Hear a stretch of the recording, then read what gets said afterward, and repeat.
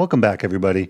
Since the end of October last year, the stock market has been on a pretty nice run, with the S&P 500 returning over 18% in total return over that roughly 3-month time period. Now, people have speculated that it's the market pricing in future rate cuts by the Fed or that it's confirmation of a soft landing, but like anything related to the daily financial news, trying to get clarity as an everyday investor is pretty tough to do. So in this video, we're going to talk about why I think the market's been going up over the past 3 months and how it may impact what we see in 2024. But no matter how much green we see in the market, there's always people preaching caution. To me, I think a lot of the good news has been priced in. People see finally inflation coming down. That was something we forecasted. Now we're worried that inflation is moving from a COVID thing, which is what that was, to something of an end of a business cycle thing. So we're relinking to an economy that looks late in the economic cycle, where wages rise, they stay elevated, and that puts upward pressure on inflation, which is where we think we're at right now. And given that backdrop, we don't think the Fed is going to be easing policy anytime soon. Certainly if they do, I think they really risk a wage price spiral. And we think inflation numbers have bottomed out, but they are certainly showing signs of pushing back higher. So, for example, the Cleveland Fed median CPI is rising. Core inflation is kind of stalled out in the 3% area, as has services ex shelter, which is in the 5% area. And so we think, these things are going to cause inflation worries to come back. The Federal Reserve is going to stay tighter, and the market will actually experience some sort of a pullback in the coming months. So what he's saying here is that they expect inflation pressures to persist a little bit and the Fed not to rush to actually cut rates like a lot of people are projecting. Because now that we're out of the COVID-fueled market, we're transitioning into the back end of the economic cycle, which would ultimately lead us into a recession. And he talks about that a little bit more here. See in my notes that you say we continue to forecast a recession. You're fighting the good fight there. A lot of people have given up that forecast. You have not. I wonder why, number one, you see that as a probability. But number two, if there's going to be a recession, why wouldn't you then believe that the Fed would be more inclined to cut interest rates to make sure that the economy doesn't slump deeply?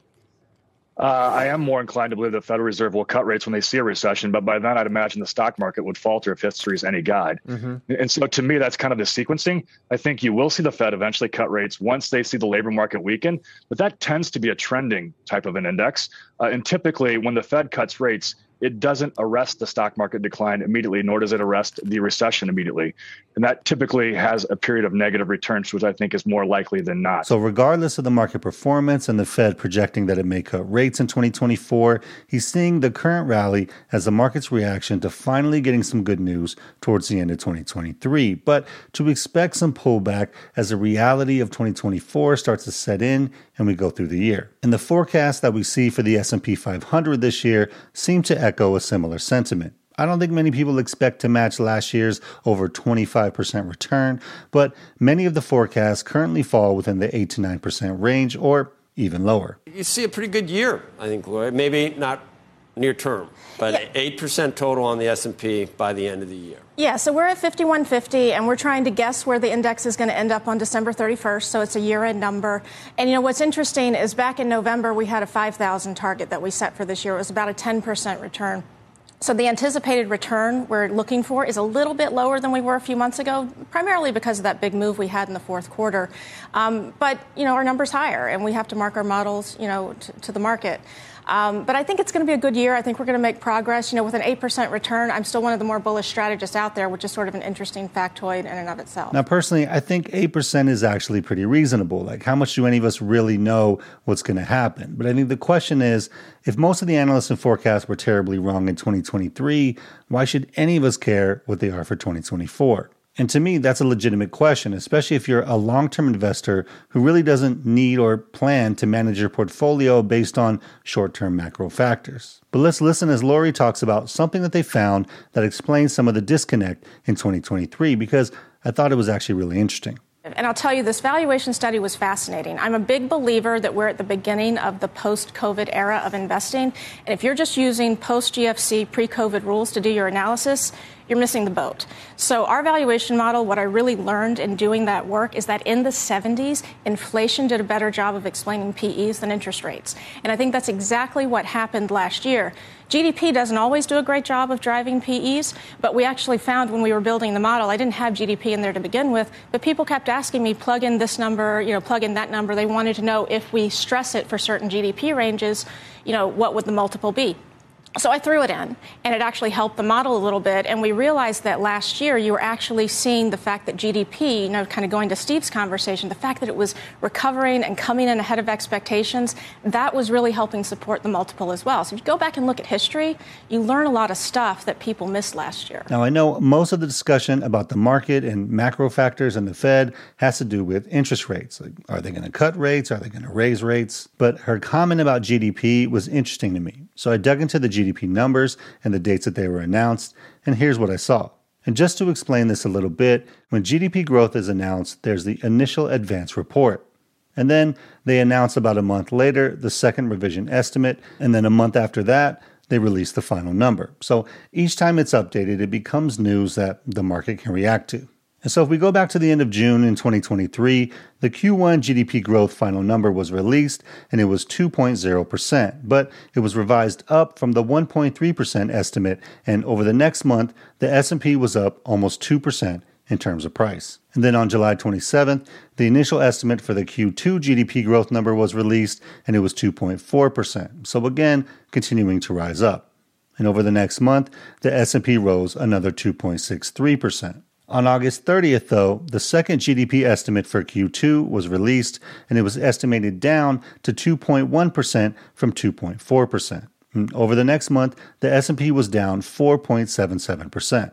On September 28th, the final GDP growth number for Q2 was released, and it stayed the same at 2.1%, so no change. And again, over the next month, the S&P 500 lost 3.78%. Now, I know this information is a little dry, but here's where we're going to get into the last 3 months. On October 26th, the first estimate for GDP growth in Q3 was released, and it was a whopping 4.9%, which was the highest number we had seen since 2021. And of course, over the next month, the S&P 500 went up about 10% in 1 month. On November 29th, the second estimate was released for Q3, and it was adjusted up to 5.2%, so even better. And over the next month, the S&P 500 returned another 4.31%. And then finally, on December 21st, the final number for Q3 was released, and it was adjusted down back to 4.9%. But again, still the highest number since 2021. And over the next month, which is basically until now, the S&P returned another 1.96%. So first off, I just want to say, ultimately, we don't really know why markets do what they do. Like, we make our best guesses and we try to take whatever information we can to try to give us an advantage. But at the end of the day, we know correlation doesn't necessarily equal causation, and it's really just impossible to know. However, this pattern makes a lot more sense to me than the market reaction to the potential of rate cuts. Because if you look at the federal funds rate pattern for 2023, you see that it was rising in the beginning of the year and then flat for the back end of the year. So was the market really reacting to the potential of rate hikes or rate cuts in that back half of the year?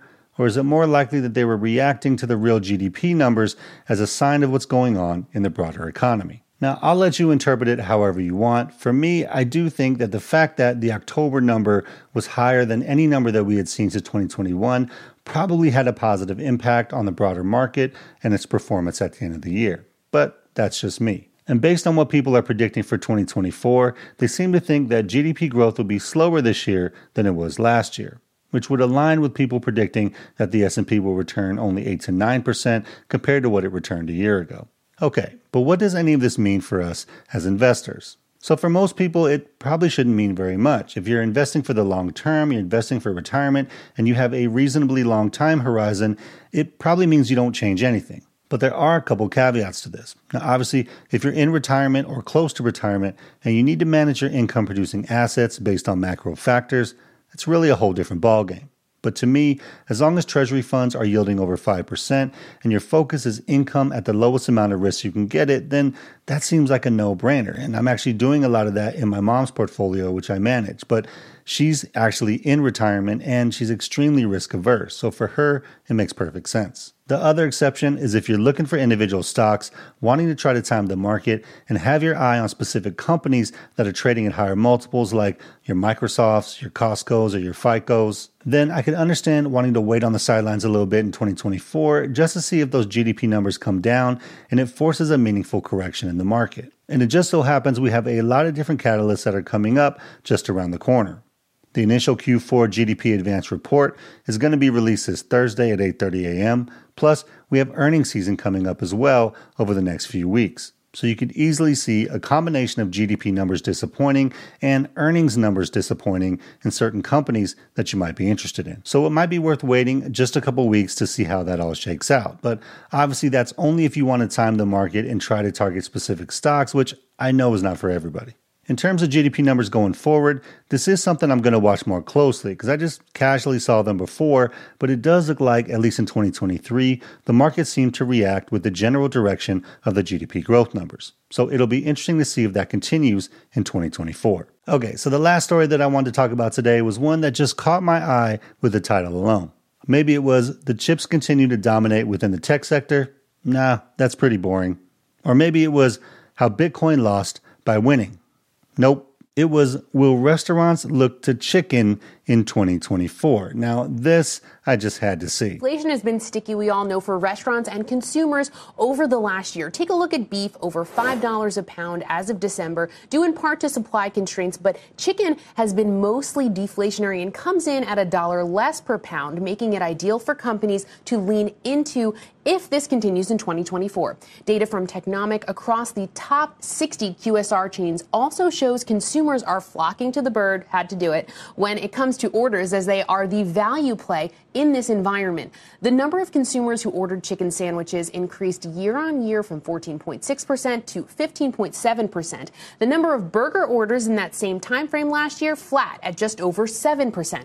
Burger prices are up 10% in 2023 versus chicken sandwich prices climbing just 5%. Sorry, I just had to stop it real quick because as an enjoyer of burgers and chicken sandwiches, this is the type of analysis that I'm here for. Like, forget the GDP stuff. I am bullish on chicken sandwiches. TD's Andrew Charles points to three major trends in chicken's favor across the industry. Number one, skews younger in terms of the consumer with millennials and Gen Z. It's higher margin due to those inflation trends with beef. And there's undeniable success from two privately held players, Chick-fil-A and Raising Cane's. The stocks you mentioned also tell the story here. Wingstop, known for its wings, of course, but also for chicken sandwiches, soared about 90% in 2023. Chipotle, which has found success with its pollo asado and chicken al pastor in recent years, also climbed over 60% last year. The fast food players did have more modest performances. McDonald's up over 12%, Yum up around 2%. So some interesting charts, as you can see right there. I really just love this breakdown of chicken trends. Like, that was just fascinating to me. But other than that, I didn't realize that Wingstop was actually up 86% last year.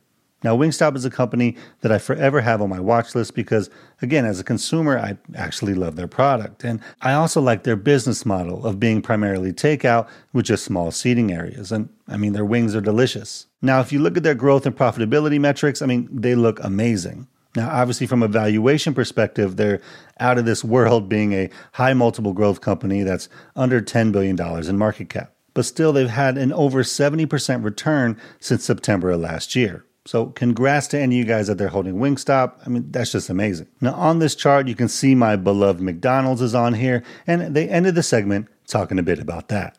So, Kate, the question is, McDonald's has offered chicken in one form or another for a long time. Mm-hmm. How is it doing in the chicken world? It's so interesting, Tyler. McDonald's said at its investor day back in December it was going to be leaning even more into core items of beef and chicken. Chicken in particular had been really successful. And when I was talking to Andrew Charles for this story, he mentioned that TD Cowen's checks of their restaurants basically suggested that the McCrispy launch that they had back in 2021, that was the most successful launch that the company had had, per TD's analysis, since the introduction of Chicken McNuggets in the 1980s. So consumers really enjoyed it. Obviously, that's been a nice trend that they've continued to see, and they're going to lean even further into it in the year to come. And the price is right? So I just have to say, this is anecdotal, but my wife loves the Deluxe McCrispy herself, and I could tell by the clip that the show host does too. Because listen to what he does in the background as she's talking about the McCrispy. The McCrispy launch that they had back in 2021. Now, if you guys watch this channel, you know how much I love McDonald's as a company and as a stock. So any additional reason I can have to be bullish is all right with me. So add the Chicken McCrispy to the list. Now, usually when we're talking about stocks, we're talking about all these ratios and financials and billions of dollars. I just appreciate these moments when we can enjoy ourselves and talk about some chicken sandwiches. But look, in terms of why chicken is getting to be so popular, I definitely think that all the things that they mentioned are part of it. But I think we should recognize the hard work and dedication of the group that has really been pushing the chicken story for years. Was involved. For Live Witness News, I'm David Carpetian. Katie? So what do you guys think about the GDP numbers and the impact that it had or didn't have on the market? Let me know down in the comments below. And speaking of companies with high multiples, I actually just bought one, and it doesn't even pay a dividend. So if you want to know what I bought and why, click on this video right here. Hope you guys have a great day out there. Financial independence is true freedom. So keep building and stacking wins, and I'll see you guys in the next one. Peace.